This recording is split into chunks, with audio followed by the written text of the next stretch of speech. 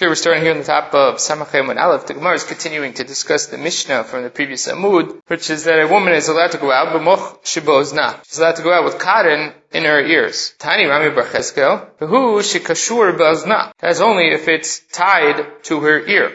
Because then we don't worry about it coming out and her carrying it because it's affixed, it's in place. Then we have the next one, which is b'moch shebsandalash, go out with cotton in her shoe, in her sandal. Tani Rami Bar Cheskel, the same qualification that he requires it, v'hu shekashur la b'sandalah, as long as it's tied to her shoe. Then u'b'moch shitkina la l'nidata. Now we said the last thing was the cotton that she uses for her menstruation. Sava Rami Bar Chama l'meimar, v'hu shekashur la ben yerchotel. So he wants to suggest that it have the same qualification that we have by the other two, which is moch shebazna and moch shebsandalah, that we require that it be tied. So the same thing should be over here with the cotton for her menstruation, that it also have to be tied around her leg. Amarava, afapi sheina kashurla. Over here we do not have that qualification. Kevin demais lo atia leiturye. Since if it really is working, if it's absorbing the dam nida, it's going to be disgusting. And if it falls out, she's not going to pick it up. She's just going to leave it there. So we don't worry about her bringing it back because it's not something that anybody would pick up. Not sure about the other two either, whether the people would pick them up, but this for sure, that it is ma'us, and therefore nobody would bring it. Ba'minei Rabbi Yirmiyah mi Rabbi Abba. Asta la beit yad mahu. Our assumption now is she doesn't require a string around her to tie it down, because if it fell out, she wouldn't pick it up. But what happens if it actually has a holder to it, a handle on it? So it's made to be picked up. And when it's picked up, it also will not dirty her or be ma'us because of the handle that's there. Samalei mutar. That is not problematic at all. You can do this. Because even with the beit yad, it's still considered to be ma'us. It's the equivalent of a tampon that a woman can go out with, even though it has somewhere to hold it and to remove it, that is still considered to be ma'us, and we don't worry about her carrying it around in the Rishuta Rabim. Itmar Nami. Have a similar Emoraic statement, which is Amar Rav Nachman bar Oshaya, Amar Rabbi Yochanan, Asta la beit yad mutar. Make a handle for it, it's mutar. Now the Gemara jumps and goes back to the cotton in the ears and tells us that Rabbi Yochanan nafik behu lebeit midrasha. He went out with cotton in his ears to go out to the Beit Midrash. V'chalukim alav chaverav. But his peers argue with him and say that he should be doing this. Rabbi Yanai nafik behu the Carmelit. Rabbi Yanai wore them in his ear and went out to a Carmelit. V'chalukim alav kol doro. His entire generation disagrees with him. The Gemara asks on both of them, B'hatani Rami bar Yechezkel, v'hu shekashur la bozna. We already had a qualification about this cotton that it has to be tied to the ear. So how could Rabbi Yanai, Rabbi Yochanan, how could they go out without having it tied? When it says l'kasho, had ma'adek, had lo ma'adek. Depends how it's placed in, how tightly it is inserted into the ear. If it's tightly inserted into the ear, then we don't worry about it in terms of being tied down or falling out, because it's pushed in tightly. If it's loose, then we do worry about it falling out, and therefore you would need it to be tied down. And the next thing in the Mishnah was, B'pilpel u'v'gagal melach.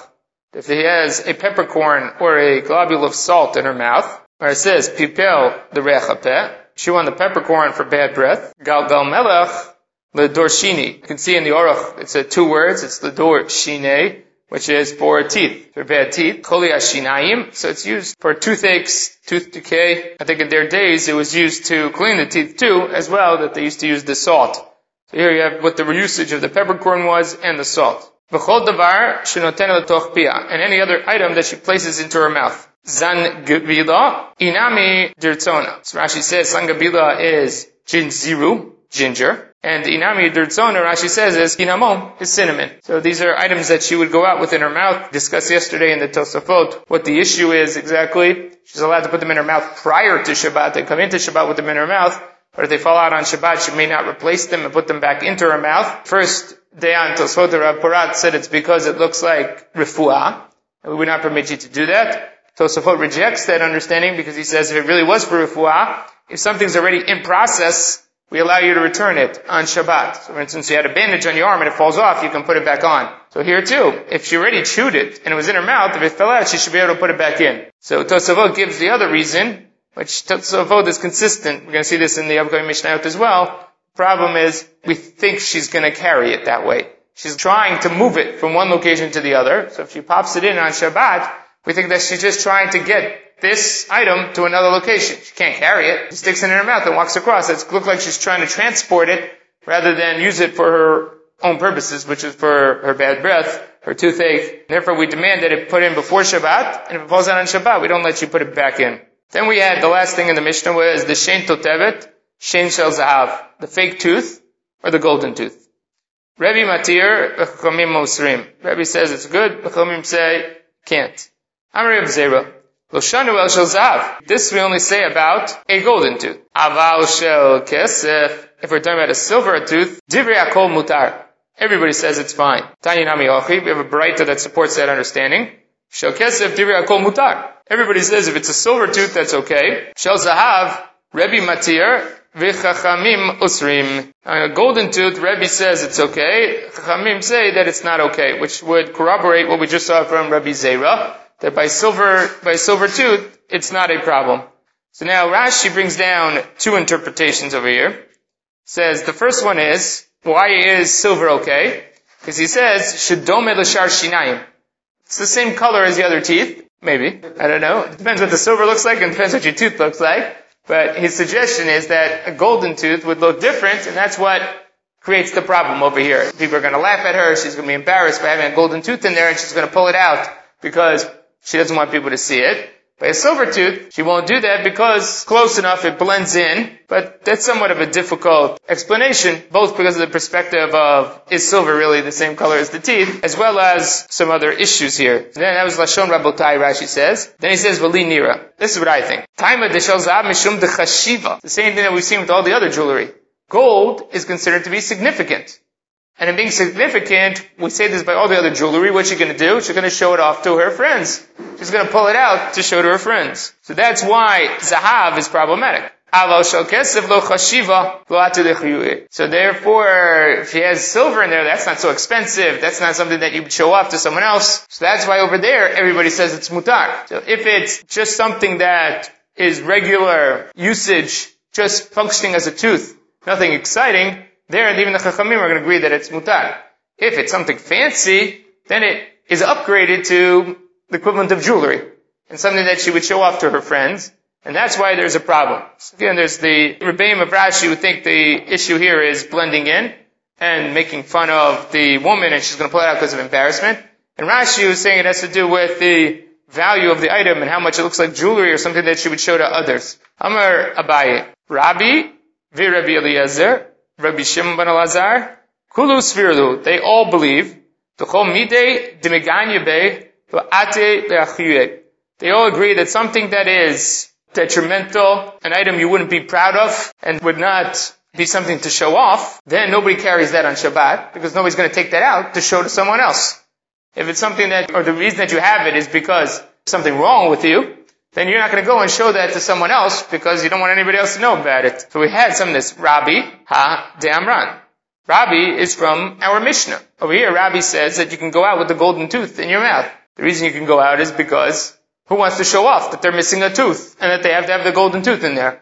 Yeah, it's nice, the golden tooth, but why do you want to show anybody else that your golden tooth is placing what should have been a real tooth? Rabbi Eliezer is the Tanya. Rabbi Eliezer poter b'kovelet u'b'tzlochit shel pleiton. Rabbi Eliezer says that we don't worry about the kovelet or the tzlochit shel pleiton because, remember, by the tzlochit shel pleiton, the reason that she wears it is because she's malodorous, and she wears the perfume bottle in order to be a deodorant of sorts. So she's not going to show to everybody else or show off the fact that she needs this in order to fix her smell, and that's why she won't show that off, and therefore we're not going to worry about it.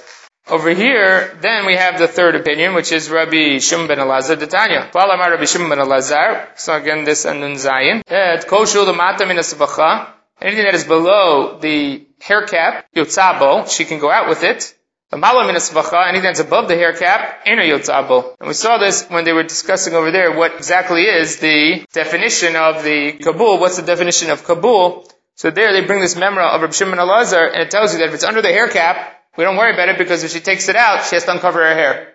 And that's something that you wouldn't do because that would be gnailo. So we don't want anything under the hair cap, we don't worry about it. Above the hair cap, then she could take it out without exposing her hair. But then we do worry about it because she's likely to take it out and show it to other people because it's not going to affect her. But here we have these three opinions, all of which believe that when it's something that you don't show off, Rabbi about the golden tooth, and then we had Rabbi Eliezer about the kovelet and the tzolchit shel pleiton, which are deodorants for a woman who's malodorous. She's not going to show those off. And we had Rabbi Shimon Elazar says that if it's below the hair cap, again, she's not going to show it off because she's not going to uncover her hair. So these are the three of them have the same opinion. This is one of Rashi's arguments against his Rebbeim and their explanation. He says this makes sense according to the way I'm explaining it, that the whole issue is showing off. And then Rabbi says, I don't worry about showing off in this case because it's something that is not considered to be positive. Whereas according to the Rebbeim of Rashi, it's all about, the whole issue here is making fun of her. How does that prove what is being stated here? Even the Chachamim agree over here that she's not going to show it off because the reason that they think she's going to take it out is because they're making fun of her. So Rashi says, I don't think that their explanation works so well over here, and that's why he favors his explanation of what this golden tooth or the problem with the golden tooth is. Alright, next Mishnah. Yutza b'sela shalatzinit. She can go out with a coin on an injury that is on the sole of the foot. Habanot katanaot kitanot, the young girls, yotzot bechutin, go out with strings in their pierced ears, or little sticks that they put in their ears. A raviot yotzot ri'ulot. The raviot can go out ri'ulot. Rashi explains here that ri'ulot are the Arab women who go out with the entire head covered, except for their eyes that are visible. That's the head covering of the Arab women, and that's what he's speaking about. Still to today you can see that. The Rambam says that ri'ulot that they have bells that hang down from their tunics. Rashi over here quotes in the Mishnah here that they find this word rulot in Yeshayahu Paragimel. Yeshayahu Paragimel, Rashi explains that it's the Arab headdress for the women where only one eye is exposed, not both eyes are exposed. But that's what's being discussed, some sort of head covering according to Rashi. It's being here, this rulot. Umadiot, those from media, prupot. They can go out with their cloak buttoned up. They used to have maybe it's a shawl of sorts that wrapped around. And then they used to button it on to keep it in place. Mishnah notes for us, this is v'chol adam. This is true about anybody. It's not unique to the Arab women or the women from Media. Ella, shedibru chachamim b'oveh. They're just talking about what the normal way that people dress in those areas. Now again, we're talking about the Jewish women in those areas. We're talking about Jewish women in the Arab countries and the Jewish women in Madai. And since this is the way they dress normally, they gave them as the example for this item. But it'd be true for everybody. The same thing we saw by the Ro'eh, by the shepherd. The shepherd wore the sock. But it's true if anybody wears the sock. It just happens to be that the shepherds are the most likely to wear such clothing. Porefet, ala even. You're allowed to button onto a stone, vale goes, onto a nut, vela matzbeyan, onto a coin. So we know when you have these buttons or fasteners, you have a loop, and the loop has to grasp something, or have a fastener that holds it in place. So here you can use for the part that's attached to the clothing, right, the equivalent of what a button would look like, and have the loop wrap around one of these items, a stone, a nut, or a coin. Ubilvad, shelo tifrof lechatchila b'Shabbat. As long as she doesn't button, starting on Shabbat, again, the Gemara will discuss what this qualification is. So now the Gemara asks, matzinit. What is this tzinit that we're talking about, that they're putting the coin on? Batara. Batara means facing the ground, the sole of the foot. It's an injury on the sole of the foot. Umaish nasela. So why are you using a coin to wrap around, to put on top of this wound? Ilema komide dakusha malilo. Anything that is hard is beneficial for it. Levelach haspa. Why are you using a coin? Use a shard of earthenware. That's much harder and protective. Basically, the suggestion here is, it's to protect the wound from getting caught on rocks, stones, anything else that would be out when you're walking, and it's simply acting as protective. If that's the case, use some other hard material. Why are you using a coin?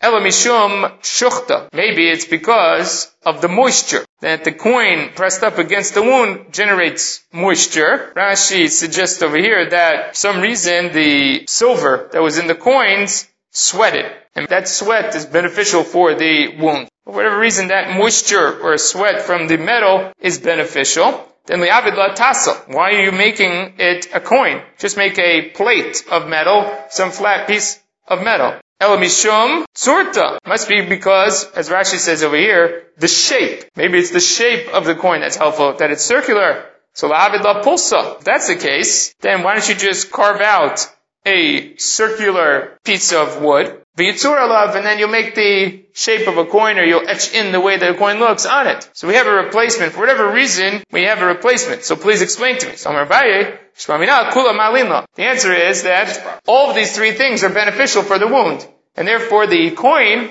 which carries all three of them, is what they use. It's good because it's protective, it's hard. It's good because it generates the moisture. And it's good because of the shape, that is that round shape to it. And therefore we use the coin because it has all of these properties, which all the other items only have one of the properties. Habanot yotzot bichutin. Girls go out with strings in their ears. Avua de Shmuel lo shavik luhu libnatei denafke bichutin. Shmuel did not allow his daughters to go out with strings in their ears. V'shelo shavik luhu ganyan gabe hadadi. Did not let them sleep together. Va'avid luhu mikvot b'yomei Nisan. And he made for them mikvaot in the springtime. Umaftzei, he made for them mats b'yomei Tishrei, in the fall. So now the Gemara is going to investigate each of these things that Avua de Shmuel did for his daughters. So obviously being his daughters, these are the sisters of Shmuel.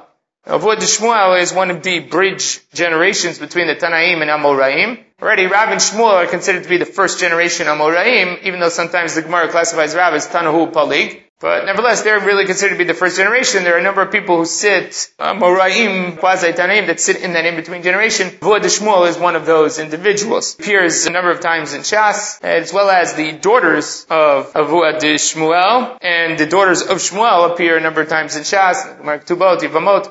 They show up a number of times with certain incidents and stories that transpire. The Gemara asks the first thing, why is it that lo shavik luhu yotzot v'chutin? It didn't allow them to go out with strings in their ears. What about our Mishnah? Mishnah says, abanot yotzot v'chutin. Ate Avua de Shmuel, titzivonim havu lo shavik luhu. Says it's different. Avua de Shmuel, his daughters were going out with colored strings in their ears, and that's why he didn't let them go out. Because what are we worried about again?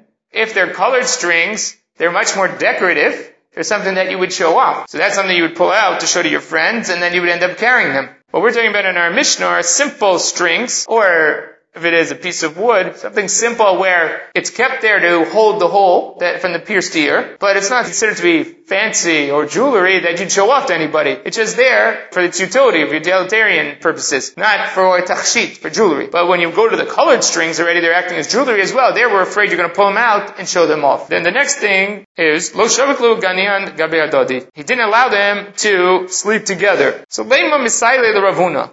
Let us say that this helps the position of Rav Huna. Dama Rav Huna, Nashim ha-misololot zubazu. Women who, I'm not going to define the word now, misololot zubazu, psulot le-kuhuna. They are unable to marry a Kohen. Now, Rashi says over here, they're not able to marry the Kohen Gadol. Tosafot brings that as well, and he brings a second interpretation, we'll see in a second, that it was in a regular Kohen that they could not marry. Gemara rejects as well. Avua de Shmuel does not subscribe to Rav Huna here. The reason he didn't want them to do this is so that they shouldn't get used to having another body next to them in bed.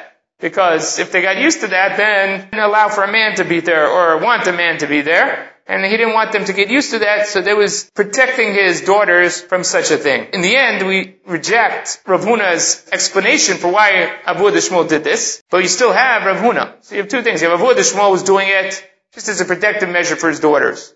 But you have Rav Huna's statement, which is that the women may not sleep together because they are misololot, or these women who are misololot, and because they're misololot, that's going to cause problems for them, for the Kohen Gadol. So over here, Rashi explains that the problem here is that these women who sleep together are active sexually together, and therefore there is some sort of reduction in their betulim. And there's a requirement for a Kohen Gadol to marry a betula, marry a woman who is a virgin. And because of this, misololot, these two women that are together and active, that's going to cause their betula to be reduced somehow. It's not a betula shleima, as Rashi terms it, and therefore they will be psulot for the Kohen Gadol. Now, in the Masechet Yevamot, Rashi says over there, they're psulot l'kuna because of mishum znut, that they're classified as being zonot. And that's what Tosafot you saw over here said, that they're also psulot to a Kohen Hedjot. Not just a Kohen Gadol, but a Kohen Hedjot, because classified as a zonah, the restriction against marrying a zonah is not only for the Kohen Gadol, that's even for a Kohen Hedjot. Most interesting explanation is brought by the Tosafot, Yevamot of Ayin Vav Amud Aleph. Over there it says a misolot. Perish Rivan. Rivan explains what is this misolot that these women are participating in. Matilot Shechvat Zera Shekiblu Mibalehen. They are inseminating themselves from the Shechvat Zera that they got from their husbands. The Rivan suggests what's transpiring over here is artificial insemination. And that is the problem here, this artificial insemination. Tosfot rejects it, says, V'lo yitachen. Can't be. Because he's close to our Gemara over here. How come it can't be in our Gemara? Because the Gemara wants to compare the halacha of Rav Huna to the bnot, the daughters of Avua Shmuel. The daughters of Avua Shmuel were not married yet. Shmuel's fear here is that they're going to get used to having someone in bed with them, therefore they're going to have a man in bed with them. But that implies that they were not married yet. If they're not married, then artificial insemination, that the way it's being explained by the Rivan, is obviously not the explanation. And then he says, V'lo yitachei nami had perish b'kuntus.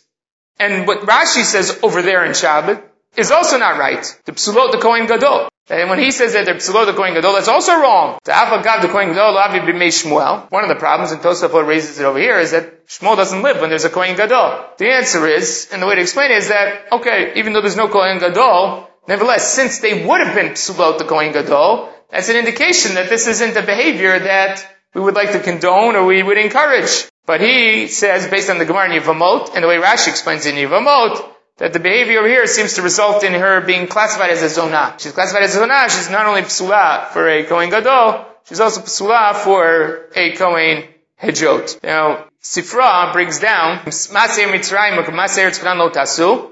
You're not allowed to act like the Egyptians and like the Canaanites. And then they bring examples from that. Chukim achukim lehem la'avoteihem la'avot avoteihem ma hein osim ha'ish noseh le'ish ha'isha le'isha. We're talking about homosexuality, man and man, woman and woman, and therefore it says l'kachtem b'chukoteihem lo telechu. Don't follow those ways. So that could be the issue that's being raised here with women who are mesululot together. Is this issue of the problem of Maaseh Eretz Mitzrayim ukmaseh Eretz Canaan, that you're acting like they did. And in doing so, question of whether she's classified as a zonah or not. But that would indicate that the problem here is a doraita level problem. There are other Rishonim, like the Ritva and the Meiri, who say that for sure we're not talking about a doraita level problem over here.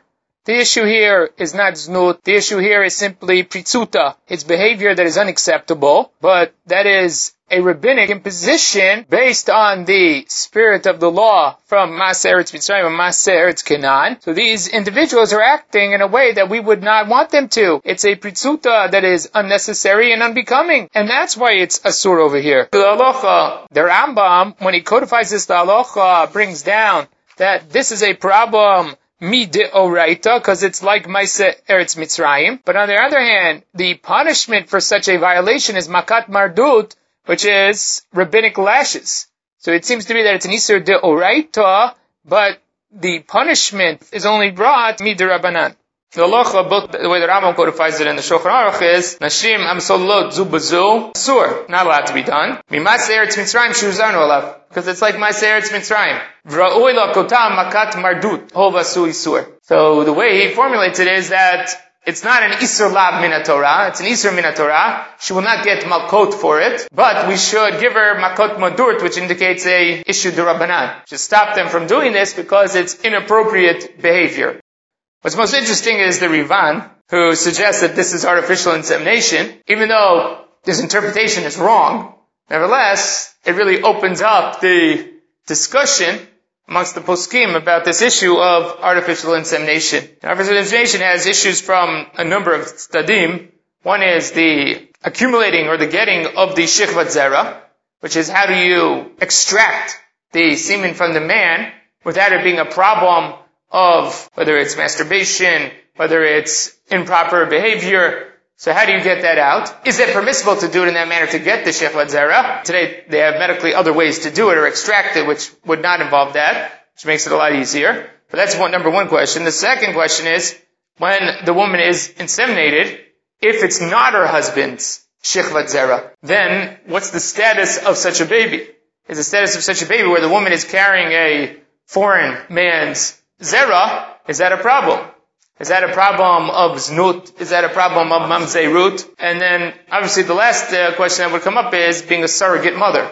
What's the status of the baby that's born, and who's classified as the halachic mother? So all of these questions are raised by the poskim. It's not part of our sugya necessarily, but it's very interesting only because of this explanation of what this nashim misololot is, according to Rav Huna. Alright, so now the Gemara continues with what is actually a very difficult sugya. Abu Dishmol, he made the mikvaot in the springtime. Misayile the Rav. This helps Rav's position. Damarav, Mitra b'marova, when it rains in Eretz Yisrael, Sadaraba parat. Evidence of the rain in Eretz Yisrael is that the Euphrates swells. So the people in Bavel knew that it was raining in Eretz Yisrael because they saw the Euphrates swell. And because of that, they said, oh wow, our brothers in Eretz Yisrael are getting rain, and we can be excited for them, we're happy for them because they need the rain in Eretz Yisrael. That's the way Rashi explains it. The Rabbeinu Tam rejects it. It's very interesting. The reason that he rejects it, he says, V'lo nihira. Bavel b'mizrach Eretz Yisrael kai. Bavel is east of Eretz Yisrael. Truthfully, it's northeast, but it is pretty far east. Even though in the Navi it calls Bavel mitzafon tipatach hara, that the bad will come from the north. It's mostly east, and so he's right in that way. He says, well, it's to the east, and I have a problem. Chol hane'arot yordim mimizrach lemarav. All rivers flow east to west. Now, you come to North America, through the whole continent of America, there's something called the Continental Divide, which is the Continental Divide says that anything to east of the Continental Divide flows eastward. Any water body that's found west of the Continental Divide flows west. What's interesting is that the Balitos, or Rabbeinu Tam, who lives in France, is saying all our rivers flow to the west.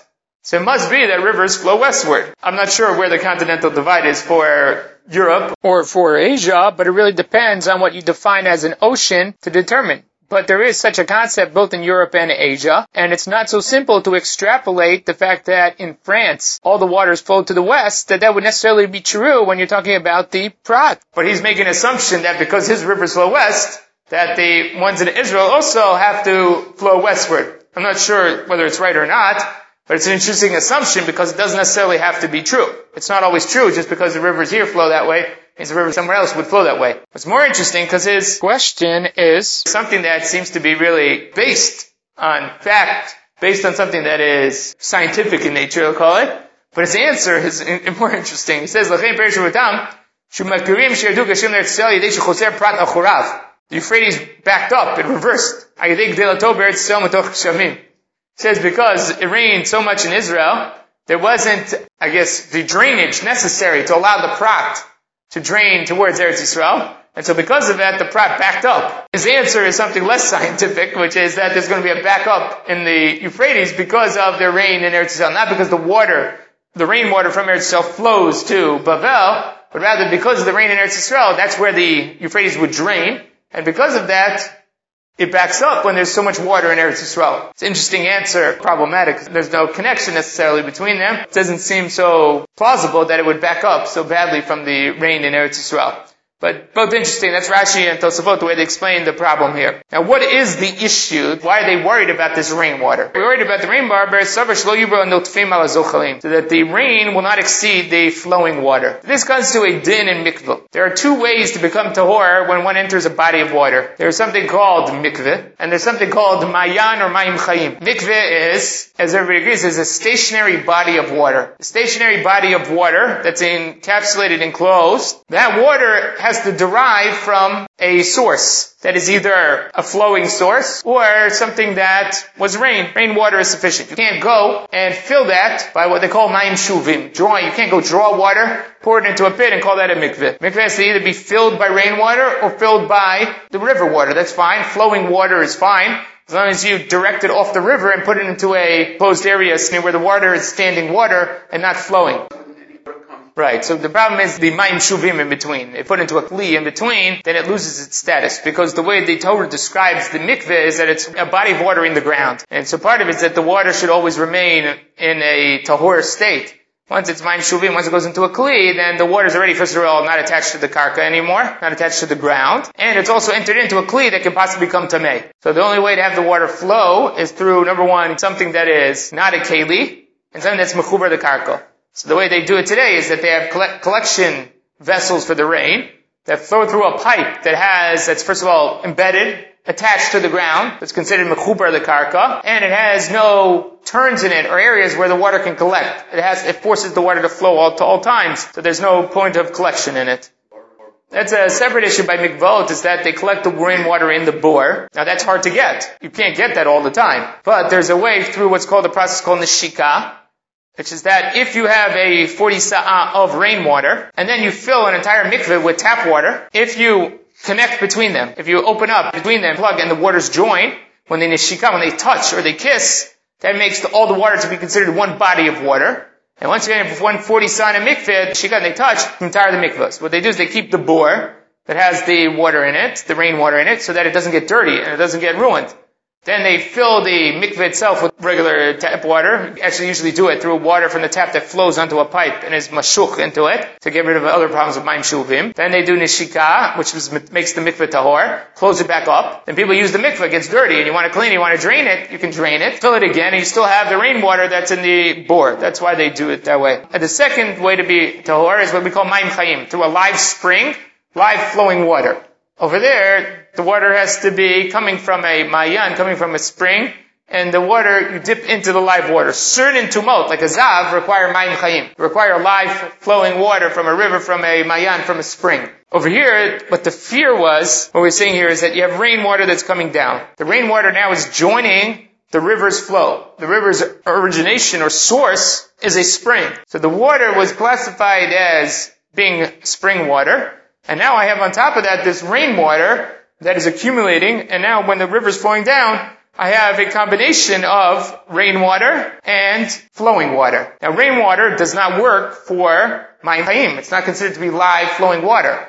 So if I want to go to a mikveh, rainwater and live water, flowing water, are both good sources, as long as the mikveh is made on the side and it makes the water stationary. It can't be flowing when you go in there, it's stationary. For mayim chayim, which works, even if someone has to go to a regular mikveh, they can go to mayim chayim, they can go to a live body of water that's sourced from a mayan. Go in there, that's assuming that the water is from the mayan. The problem now is if it rains a lot. If it rains a lot, the water that's flowing from this river is a combination of rainwater and spring water. If you go in there and go to the... Okay, I agree with you. It's going to be a problem throughout the whole sugya here, and your question's a fair question. I don't have a good answer for you. They separated between waters that emerged from below and waters that emerged from above.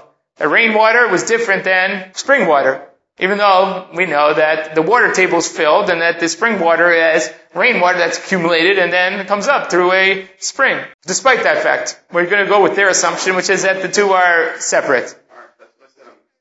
It's fair. I think that you would have to say something like that we're talking in the scientific description. There's a halachic description. Halacha defines water from the ground differently than from the sky, even though from a scientific sense, they both source from the same place, which is the water from the rain. But they have halachic definitions that are different. The Gemara in Bechorot Nun Hey is much more extensive discussions there, and it's clear that their understanding was very difficult. And we're going to see pieces of that brought in over here. But for now, we're just going to assume and work with their definitions. So that's what happens here. The daughters of Avodah Shmuel used to go to the mikveh in the river. When they go to the mikveh in the river is a flowing body of water. So that means they're not using the water as mikveh, they're using the water as mayim chayim, live flowing water. So by live flowing water, it's okay if the water that's flowing is live water that came from a mayan. If the water that's flowing in the river is rainwater does not function that way. The only way to use rainwater is to bring it to a standing place, to bring it into a mikveh. So in the springtime, when you have a lot of rain, the accumulation of the rain from the winter time and the river swells, because of the rainwater is going to exceed the live flowing water. So if they go to dip in the mikveh in the springtime, then they're going to have a problem because it's mostly rainwater that's going down in the river. And that means rainwater does not work for mayim chayim, to go into the mikveh as mayim chayim. So what did he do? He built the mikvot. He built them little areas next to the river, and he channeled the water off the river into those standing pits. So he did use the water as a mikveh, which is fine, as long as it's standing water. But to use it as live flowing water, that he did not allow. So that's why he had them have mikvaot b'yom Nisan. But when it came to Yom Tishrei, the end of the summertime, there's no rainwater. So everything that's in the river is live water. So over there, he would let them go into the river and dip in the mikveh. So they had the mikvahot for the springtime where the rainwater would exceed the live flowing water from the Mayan. And in the fall time, he'd let them go in the river because the only source of water then was the Mayan, was the spring water, and that you can do by going into a river. You don't need it to accumulate into a standing body. I'll get to the halacha. Rabbeinu Tam has a very interesting shita. Alright, Upligi de Shmuel. Now the Gemara says that this subscribes to what Rav said, because Rav says the reason a river swells is because of the rain. So the river swelling because of the rain means that now I have a problem, that I have too much rainwater, that's going to cause me a problem for dipping into the river for Mayim Chayim. But that argues in Shmuel. Again, in Bechorot Nun Hey, their discussion is much more extensive. But Shmuel says, Nara mikipei mivrach. A river swells from its underground sources. The reason that the river swells is not because of the rain, but rather because the underground springs or the water from the table underneath rises. And that's what causes the river to swell. Upligi didei adididei. And this Shmuel statement here argues on another statement of Shmuel, which is, Damar Shmuel, in amayim mitarim b'zochalim ela prat b'yomei tishrei bilvad. Shmuel says that flowing water only works as a mikveh, meaning for Mayim Chayim, when you use it in the Euphrates, b'yomei de tishrei, in the fall time. So basically what he's saying is exactly what his father said, which is that in the fall time you can use the prat, Euphrates, because there's no rainwater in there.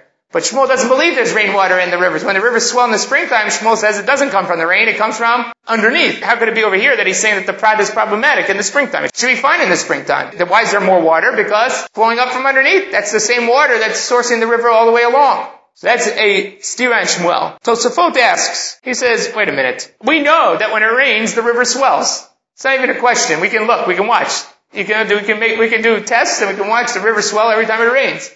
It's clear that the rain is causing the river to swell. How can Shmuel say such a thing? So he quotes another member of Chazal that says that for every drop of water that comes down from above, 2 drops of water from underneath come to greet it. When it rains, not only does it rain from above, but it rains from below. That there's water that comes out from below. Now again, this goes back to Fred, what you said before. Well, the reason that happens is because the rain fills the water table and then there's more water that comes up from below. So again, from a scientific standpoint, it's the rain that's causing the swelling of the river. But nevertheless, like Roni was suggesting, maybe from a halachic standpoint, we're going to look at the rain that sources from underneath. Then from above is different. So that's the basic picture of what's happening over here. There is a machloket Rashi and Tosafot brought in Bechorot as to how flowing water and the mikveh function. Everybody agrees that mikveh only functions with standing water.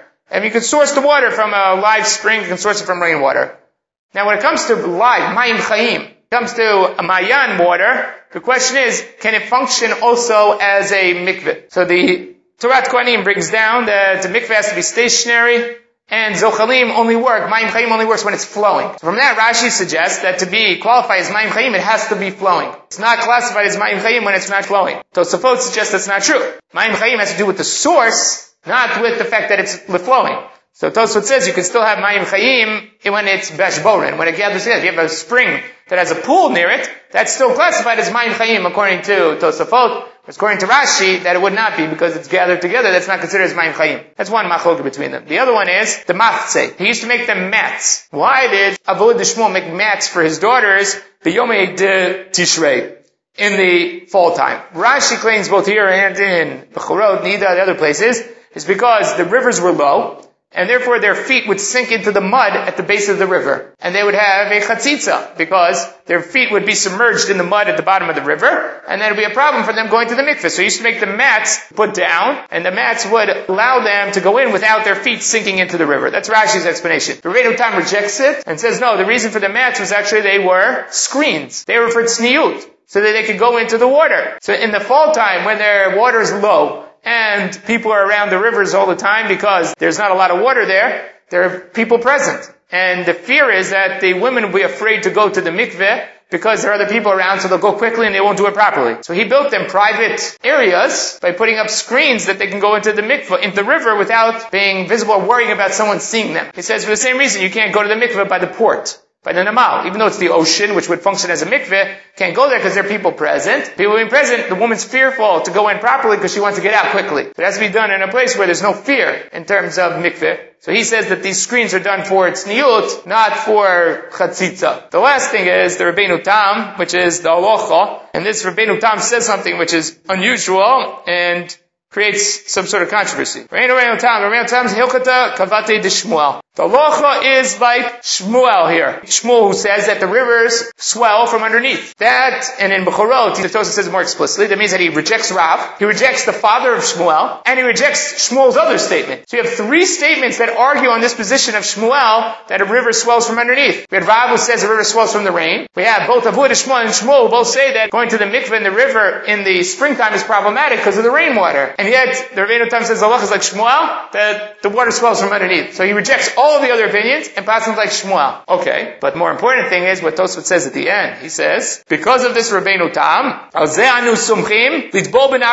for this reason, our women go into the rivers as a mikveh, even if they've swelled significantly. Even if the river swells significantly, our women go in these rivers because it's coming from underneath. It's not the problem of the rainwater.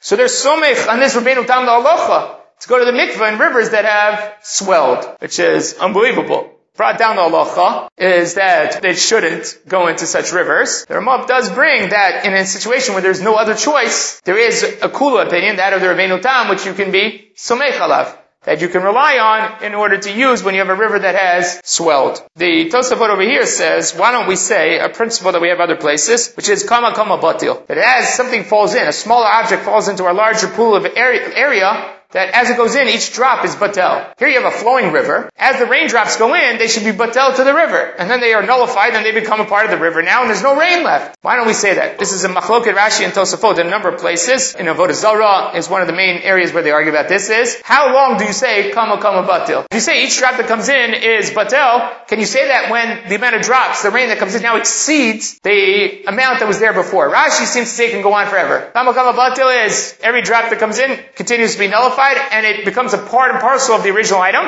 And the next drop that comes, it never accumulates. Tosafot says it's only true until you cross over some threshold. Whether the threshold is rov, majority, or is the threshold notein tam, whatever that threshold is, once you reach that threshold, we call what's called choser v'nitorer, that it comes back to life, that which was batel, and it's not batel anymore. And that's why he says over here, this rain is not batel to the river, because eventually what happens is that the rainwater exceeds the flow of the river. It's above 50%. Once it reaches above 50%, it's no longer batel. And that's why we have a problem of the rainwater in the river, because it's the source of this river flow now is more than 50% from rainwater. And therefore it has a classification of rainwater and not as a flowing mayan. Why the daughters of Abu? Oh, so that's a good question. So it does what here discuss, I don't know if it's here in Nidal and Bechorot discusses the fact that today we only think of going to the mikvah because of marriage and marital relations. But Nidal has a secondary aspect to it, which is not only she has surah to her husband, she's also tmeah. And so they need to go to the mikvah to become teorim.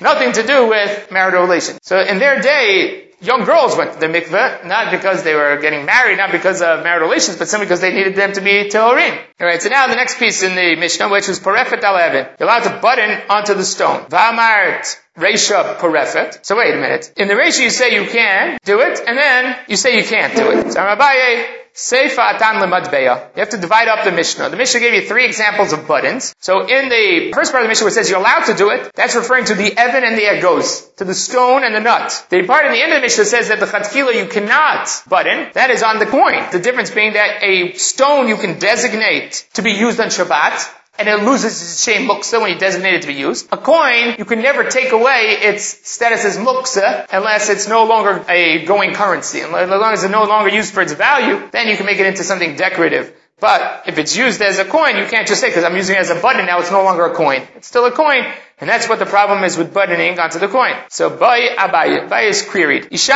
ma'u shitarim v'tifrof ala egos. What happens if a woman needs to carry a nut for a child through the Reshut Rabim? Can she use it as a button or a fastener for her shawl? So can't she do this? Lo tzil livna katan b'Shabbat. Tibai laman damar marimim. Tibai laman damar deim marimim. Machloket later on in the Masechta, whether you're allowed to do these types of tricks in order to move things. There it's talking about, in terms of a sreifa, a house that's on fire, you're only allowed to take out a certain amount of items. Are you allowed to put on 10 shirts to take out your shirts? Because you're allowed to wear, whatever you can wear out is permissible. Do we say you can put on 10 shirts, which is marimim, you're allowed to do this to get the shirts out? Or we say no, that you're restricted, you can only take out 1 shirt, you can wear what you normally wear. So that's what Gemara says, it's a question according to both of those opinions. According to when it says you can dress with as many pieces of clothing as you want, so that's b'deleko. That's when we're talking about a fire. Hatam di lo shari le. If we don't permit him there, he's going to extinguish the fire. If we don't let him take the stuff out, he's going to put out the fire, which is an Isha on Shabbat. So we permit him to do it in an unusual manner so that he doesn't come to extinguish the fire. Of a hocha, over here, ilo shari le lo if we say don't do it, she's just not going to carry the nut for her son. So that we're not worried about. So maybe over there he permits it, but over here he would not permit it. Even according to one who says over there you're not allowed to do these tricks, that's b'deleko. Hatam derech hotzah. That's normal way to carry out bigadim, because people who sell clothing, they wear like 4 or 5 bigadim to carry them to the shuk. People wear multiple layers, and that's a normal way to take things out. People don't carry nuts by using them as buttons or fasteners. That's not the normal way to move them from place to place. Maybe over here, it would be permissible teku. We'll leave that as unresolved. Right now, I just quickly do the Mishnah only because there's a Tosafot here that's very, very interesting, which has to do with canes on Shabbat, whether you're allowed to go out with a cane on Shabbat. So it says here, Akita yotzei bikav shelo. A amputee can go out with his prosthetic. Divrei Rabbi Meir. That's what Rabbi Meir says. Rabbi Yossi oser. Rabbi Yossi says that it's problematic. Why it's problematic? Rashi says it's a question of manal. Is it considered a shoe or not considered a shoe? His prosthetic, do we look at as the item now that walks on the ground, and we classify that as being a minau, or we not classify it as being a minau? Tosafot and some of the other Rishonim, for reasons not to do with our Gemara, suggest that the argument here about the prosthetic is that it's really not used to walk on. He walks on a cane, he walks on something else. The kav is simply for cosmetic reasons. Either covers up the stump or allows him to sometimes lean on it, but then it's not used as the vehicle to allow him to walk. Then we move on to the next thing, which is yesh lo beit kibul. If the prosthetic has an area which has an insertion in which he puts the stump of his leg, but in there he puts in cloths or soft items in order to protect his stump when it goes into the prosthetic, then it's tamei, because then it has what's called the beit kibul, as a place where it accepts the leg, and a beit kibul makes it into a kli that now has other items. If it was just his leg that was filling it in, that would not be problematic. But here it's more than just his leg that's filling it in. He's also putting other objects in there to make it soft. And when he does that, it just makes it a beit kibul. And being a beit kibul, that's problem for tuma. Then the Mishnah continues with other items that he uses. He says, smukot shelo, tmeim midras. The smukot of this individual are tamei, midras, which means that he's sitting them or laying on them. And you're allowed to go out with them on Shabbat. So you can see here, these are items that he places on his legs. He's missing his feet, he's missing it, so he places them on his shins or whatever remains of his legs. Now, even though they're covering his legs, they're not classified as shoes because the lafrosh raglohen. They're not at the end of his foot. They're along the leg itself because he's missing both legs and he has to drag his legs along the ground. So he's wearing these shin guards, these thigh guards, but they're not at the stump or at the end of the leg, and therefore they're not classified as shoes, but rather as a malbush or a tafshit. He's allowed to go out with them on Shabbat. They store mikabel tumat midras because he sits on them. He actually puts his body on them. And you're allowed to go into the azarab with them because they're not classified as shoes like regular people consider them shoes. These are extensions of his leg now. They're the remainder of his feet. In that sense, they're protecting his legs. They're not shoes, and never can go in the azarah. You say this smuchot, predecessor to the wheelchair. If he has a seat that he straps himself onto, that seat is tmei midras. Vein yotzim ben b'Shabbat. You're not allowed to go out with that on Shabbat. Vein nichnasim ben b'azarah. So this seat that he has his body on, he can't go out with it on Shabbat, and he can't go into the azarah because this is functioning more like shoes, because these are really protecting him from the ground. They're not the extension of his legs. They're not acting as his legs now. That's the kisei. Kisei is the seat that he straps himself onto. The smuchot are the crutches that he pushes down on the ground to swing the chair underneath him. So he has some of these solid bricks that he pushes down on the ground that give him some height. He pushes down on them, swings his body forward with the kisei, the seat that's under him, and then he keeps moving himself forward in that manner. Kisei and the smuchot are tmei midras. He lays on them, he rests on them. You can't go out on Shabbat because those are classified like shoes. Look to me in Torim. Masks are considered to be Torim. You can't go out with them on Shabbat. But the interesting here is Tosafot brings down and says, are you allowed to go out based on our Mishnah that you're allowed to go out with certain items here on Shabbat? Are you allowed to go out with a cane on Shabbat? Tosafot creates a distinction and he says, if the item is there and the person would not be functional without the item, that means that if he didn't have it, he wouldn't be able to walk at all, then that item is permissible on Shabbat, it becomes a part of his malbush. If it's an item that assists him in walking or moving about, if that item would fall away, he'd still with difficulty be able to move around, then that is not considered to be clothing. So over here, Tosfot points out, by the prosthetic, according to Rashi, if he's missing the prosthetic, he can't walk anymore. He can't move anymore. Or, according to Tosafot, where he thinks he has a cane that's doing the major work for him in terms of leaning, prosthetic is simply cosmetic, then that cane also becomes something that he can't walk without. That's why he's allowed to go out with the Shabbat, because that's what makes it possible for him to walk. Without it, he wouldn't be able to move. Now, the Kisei and Smuchot make it easier for him to walk, but if he lost one of them, he'd still be able to move himself around the same way he moves himself around with the Kisei and Smuchot. Just if he go a little slower, it would be difficult. But the person who has that prosthetic, if it falls away or it drops, he can't move anymore. So he's not going to carry it to Reshut Rabim, and it's clear that's part of his malbush. It says the same thing with a cane. If the person can walk without the cane, but the cane assists him, then that's problematic, because if he carried the cane, then he'd still be able to walk, even though it's with difficulty.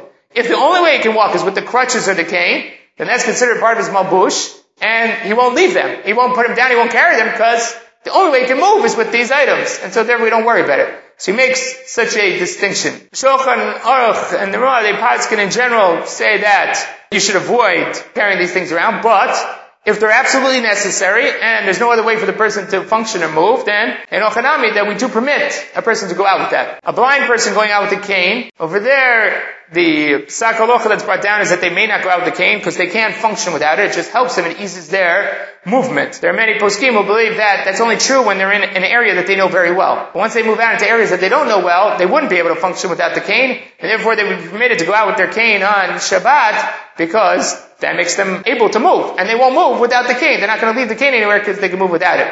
So that's a distinction that Tosafot makes, brought down in Halacha. If it comes to a point where a person can't move without these items, then it would be permissible to move with these items even though they're not attached to him, even though he's not wearing them, but because they become a part and parcel of his body in the sense that he can't move without them, he's not going to carry them. The only way for him to move is to actually use these items. That would be permissible if it's necessary on Shabbat. We'll stop here.